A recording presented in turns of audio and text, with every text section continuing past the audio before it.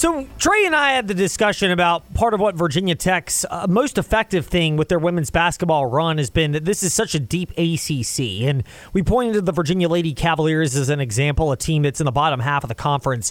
And they don't have a great conference record, but just how difficult of an out they are. And then also the discussion kind of flowed into the idea that if you like old school coaching and philosophy blended with the new school reality that players have to know you care about them and feel that level of connectivity, that Virginia is actually a compelling test case in this, just how they're growing with the tough love of Coach Mox and players buying in. And, it blends in even further to this comment that Sam Brunell had after the loss to Syracuse a couple of days ago. And that's the idea of just embracing doing a lot of the little things that, again, people bemoan some players, and I think rightfully so, some players for not wanting to do. But players that want to win still are willing to do the little things, as Sam Brunell mentioned, is something that she and her teammates need to do a better job of executing. Yeah, I mean, I don't think the question is that we don't want to win, because we all want to win. That's not the issue. The issue is just we don't do the small things a lot. And when you don't do the small things, that leads to big things happening, and not in a good way. And so we got to take those small things and actually do them. And once we start doing them, that's why we got 2 road wins. Road wins. It's hard in the ACC to win on the road. And we did the small things in those games. And, you don't play a perfect 40 minutes, but you do those small things, and it all comes together. So there are a number of things that, of course, come out of that comment that, again, it's confirmation bias to an extent, but it also validates what we've said about how deep the ACC is, about the unique style of coaching that it takes now if you're going to be successful, and players buying into that and having that. And the fruits aren't going to be borne out overnight. The Virginia Tech Lady Hokies success was not microwavable either with Kenny Brooks, and heck, the game has changed drastically from when he left JMU to go to Virginia Tech to where the game is right now, and the best coaches still find a way to adapt, but it's more collaborative than before, but you still need to find somebody that's going to coach you, and that still means coaching you hard, and players know you care about that and buying in. So that all makes sense to us. Maybe it makes sense to our next guest, Debbie Antonelli, who is an analyst for ESPN, the ACC Network, and Westwood One. She covers men's basketball, she covers women's basketball, and we are grateful enough to be able to connect with her right now here in the Fast Lane. Debbie, first and foremost, we hope you and your wonderful family are doing well, and second of all, are we off base, or are we onto something about the unique dynamic of coaching hard, but players also embracing that hard level of coaching, and how it's the successful programs at least have that symbiotic relationship? Well, first of all, thank you for having me on the show. And no, I don't think you're that far off base. I mean, that's a conversation that I think happens daily on coaching staffs about how you manage relationships with your players. And I think it starts in the recruiting process. And culture is, can be a cliche at times, but if you actually build it every day and work on it and work on the relationships with your players, I think you can build that kind of winning culture. And to your point about Coach Mox and Kenny Brooks, they both are doing that and doing it at a high level. So, first of all, we'll look at Virginia because they've been the more recent discussion, and then we'll pivot to Virginia Tech because there are a lot of angles that are really fun if you like the success they've had recently. But for the Virginia Lady Cavaliers, how much do you see progress out of what Coach Mox is doing, even if the win-loss record does not reflect that right now? She's upgraded her talent for sure from last year to this year. And when you look at what their guard play has been able to do, that's what you're looking at for the future of this program. Mo's pretty good. And I love what Sam Brunell said right before you brought me on. I mean, Sam's been a part of a winning culture at Notre Dame. She understands winning. She knows what it takes. She's a leader, and she's willing to do all the detail and some of the dirty work, that non-stat things that show up that are important for teams winning. And I definitely think she's on the right trail, and I think it starts with upgrading your talent, but it's not just your talent, it's upgrading the character of your team, and she's done both of those. Debbie Antonelli is the Twitter account, and of course she's an analyst for ESPN, the ACC Network, and Westwood One, and we'll have plenty of her Westwood One coverage here across the Virginia Talk Radio Network as we carry men's and women's college basketball throughout March Madness. Debbie, the Virginia Cavaliers point as well, how much do you see progress, not just in some of the areas you mentioned, but the fact that when they're losing games, a lot of them have been close games, and when they've lost games, whether it's close or not, it seems like they're taking things they've learned from those losses, identified them, corrected them, and been able to be better the next times out? Look, if you've spent any time with Coach Mox, you're going to know what an excellent teacher she is and how hard she will work to make sure that they put the very best product on the floor, and they're doing that. I think too much success too early is not always a great thing. This is a hard league. I mean, just like the men, winning is not easy. And for them to make the progress they've made, building block after building block, and not have some steep ascent, I think is good for what she's trying to do over the long haul.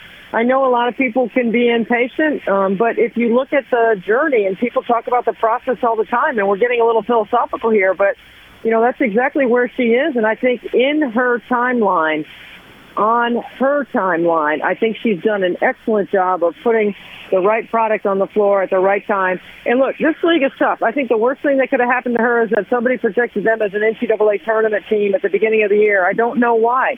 If you knew the culture of the rest of the league and how many players are coming back and how good the league was going to be, it was almost an unfair standard to set forth before her team. But now you see that they've had a couple of wins over top 25 teams, and you see that they've gotten better from November to February. And I think that all speaks to what she's done, her staff has done, and how hard they've worked together to put it on the floor. Debbie Antonelli, she calls men's basketball, she calls women's basketball, she works for ESPN, some work for the ACC network and for Westwood One, and we're grateful to get her insight today here in the Fast Lane and share it with you. Debbie, pivoting from Charlottesville to Blacksburg, and we'll go back to Charlottesville and then Blacksburg again for the men's teams in just a moment, but for the Virginia Tech Lady Hokies, we outlined 4 things. I mean, first of all, the fact that we're able to identify 4 different reasons of why this team is a very legitimate threat to make a deep run in March. What does that say about this team, that you can find different things about them that make them so dangerous and that they're able to capitalize on all of those? Well, I don't think they've played their best basketball yet. I still think they have another level to get to. And when you say that and you think about them sitting in first place in the ACC, they're measuring themselves up against how good they can be, not the rest of the league. And I think that's where the shift comes. You fight and work so hard to get relevant and to be a contender.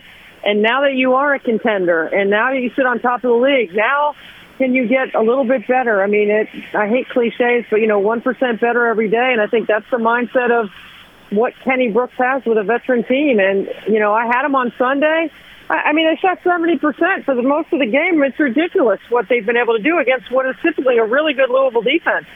So I'm impressed by what they've been able to do, and I think they've gotten a little bit more tougher, and I think they feel like they're a little bit more chiseled, if you will, and I think that will factor in well for them going into the ACC tournament and the NCAA. All right, you brought up a very interesting point then about this Virginia Tech Lady Hokies team not even playing their best brand of basketball, which, I mean, for everyone else, they almost shot 73% the other day, and I mean, that's scary if they're not playing their best brand of basketball. What is their best brand of basketball then? What is the best? Well, I mean, 73% is ridiculous, right? I mean, and sustaining that seems like that would be unbelievable. They've got a week off. Is this a good time for them to have their bye week or not based on how they played? We'll see. I mean, we're going to find out some maturity about them. But, I think they've got other weapons. Kayla King certainly hasn't played her best. I think there's another level for her we haven't seen yet. I think that's coming. I'm waiting for her to get hot. I think she is going to get hot before the season's over. And I think it's going to be remarkable to watch what she is able to do and what other weapons she adds to what they're already doing. So that's why I'm saying, I think that they've got more to do. We mentioned it before and have not been shot. Look, I don't think this is a championship. Their Virginia Tech Lady Hokies should not be the championship favorites right now. We've outlined 4 teams that have everything: pedigree, talent, coaching, whatever you name it, they've got it. With Caitlin Clark at Iowa, South Carolina, UConn, and LSU to be able to do this. But are the Virginia Tech Lady Hokies a team that at least could give those teams a run for their money and enter that conversation if they're playing at their best? I think so. I mean, Virginia Tech's already played Iowa, so they've stacked up against them, and that measurement will be important as both teams have gotten better. Incidentally, I was at Iowa for the Caitlin Clark moment, and it was absolutely terrific. I was on my own dime to get there because I felt like it was such an important moment in our game over the timeline of the history of our game. and I've seen a lot during my career. I felt compelled to be there. South Carolina, they looked a little vulnerable against Georgia on Sunday, so I was a little surprised at that, but I definitely think they're the clear favorite to win. They could go undefeated again, and I expect them to be undefeated into the NCAA tournament. And then we'll see. I mean, matchups are so critical when you get that deep, and matchups will matter for Virginia Tech. So could they? Yes. Did they do it last year when people were surprised? Yes, people were surprised. But as long as you got your battery up the middle is good, to use a baseball term, right? Point guard and your center. And there's no 6'6" that does what Elizabeth Kitley does. Debbie Antonelli is the Twitter account. Of course, she's on ESPN and the ACC network. She works with Raycom and CBS and Westwood One, all over the place talking men's and women's basketball. Debbie, we've touched on the women's game a moment ago. The men's game right now. We'll stick in Blacksburg for a moment with what Virginia Tech did to UVA the other night and look at this from the Virginia Tech angle. They've still got work to do, you would think, the Virginia Tech men's team to make it to the NCAAs. But how much of a breath of fresh air was that performance from the Virginia Tech perspective that they finally were able to bust through and get a good win that they have seemingly lacked for much of this season? Without Hunter Couture and Sean Padula scoring in double figures, I think that was remarkable. I think that shows player development and how teams can improve and why you can add other dimensions to your team. I think Mike Young is one of the best teachers in the game. I thought it was really impressive, and I had the Virginia game against Wake Forest on Saturday. So Virginia grinded it out at home, and they won that game going 1 for 11 from the free throw line, which is something I'd never seen. They went 0 for 10 before they finally made one and won the game. But I think, it's the style of play. That's what makes Tony Bennett such a genius, and we'll get to that in a second. But, yes, I thought it was really impressive. Virginia Tech all season's been better at home, and they certainly played like it. In terms of their ability to enter the March Madness discussion, just how much work do the Virginia Tech men's basketball team need to pull off if there were to be a serious contender to make it to the big dance?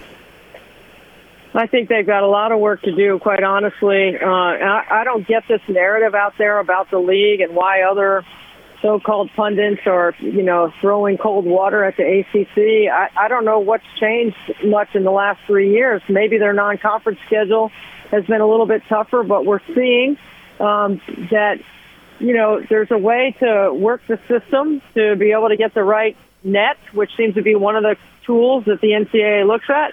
And then there's this whole other theory that nobody looks at any of that stuff. The committee goes in the room and assesses all the teams in a different way. I think showing improvement, getting quality wins late, and making a run in the ACC tournament will keep them in the conversation. I'm not going to throw anybody out right now because I think right now, if you continue to get better, I think you stay in the conversation. Debbie, you were in Charlottesville this past Saturday for the Virginia Cavaliers as they beat Wake Forest. And so you've seen them when they're able to control a game as they were in that one, and then the lack of control they had against Virginia Tech. Is there something wrong with this team? Are they just limited right now? What is your assessment of what seems to have been a very mercurial Virginia Cavalier team under Tony Bennett? I'm on record multiple times saying I thought Tony Bennett's move to Jordan Minor starting at the 5 was a big deal because they had a week to prep before they played Wake Forest the first time. I had that game. I had both Wake Forest games because I had the one in Charlottesville. And the first possession, Wake threw it on the block, and Efton Reed did not get double-teamed. And I thought, wait a second. All right, maybe there's something here. I recognized it very early in the game that maybe Tony wasn't going to double the block all the time. So I thought, that's interesting because they usually do. You know what their scheme is. They're going to hard head. Sometimes they switch to shoot. There's a lot of things that Virginia does very well. And when you ask any coach in the ACC, they know what they're going to do defensively, and it's still hard to score against them. That's what's so impressive about what Virginia Tech did. I'm not worried about Virginia. I think, again, it's about matchups in the NCAA tournament. I think Isaac McNeely has yet to have, lately, a big game that I would say a big game, like a 30-point game. And I think he's capable of getting one. I also think that Buchanan has gotten better on the interior. And I think, Rhodey's got to play a little bit better. But overall, I mean, it's so easy for us to nitpick all the different detail, but if you ask the coaches, they're just trying to get a little bit better, and it was just a bad night for Virginia and a great night for Virginia Tech. And look at what happened to Creighton and UConn last night. I mean, Creighton makes shots. I've been telling people for decades it's all about offense. If you make shots, you will neutralize all the other stuff that comes around with guarding the ball instead of guarding the concept, making sure you sprint the floor in transition, make sure you make the extra pass. I mean, all those details that come into play. I'm a big believer in making shots. Debbie, last one for you, and we're grateful for your time, and we want to say thank you again for joining us here in the Fast Lane. You mentioned Isaac McNeely and the capability that you believe he has to, quote, go off, end quote, have one of those 30-point type nights. Where else can Virginia turn to get offense to complement what normally is an extremely reliable and effective defense? Ryan Dunn. I think Ryan Dunn could be more productive on the offensive end. He's up for Defensive Player of the Year. I think he could be a little more assertive, work a little harder off the ball. Isaac McNeely's got the green light in transition. If he gets over the midcourt and he's got a clean look from three, Tony will let him take a quick shot. He's too good of a shooter not to let him have that freedom. I think Ryan Dunn is another one. I think he can be a matchup problem, but he's got to get better at his handle, and he's got to be more assertive. And when he plays assertively on defense, look what they do. They generate extra possessions. He could do the same thing on the offensive end, and I think that's within his skill set to do so. Debbie Antonelli 12 Instagram and Debbie Antonelli Twitter, or X as it's called, to find Debbie's work regularly. Of course, she's with ESPN and the ACC network, Westwood One, and gracious enough to join us here in the Fast Lane. Debbie, we really appreciate your time running the gamut for Tech and UVA men's and women's hoops today, and we'd love to catch up again. Anytime. Thank you so much for having me on the show. Debbie Antonelli. I was just going to say, Debbie, congrats as well as being the Kirk Gowdy Award winner so for the Hall of Fame. Thank you so congratulations much. about that. Yeah, that's a special honor. Thank you very much.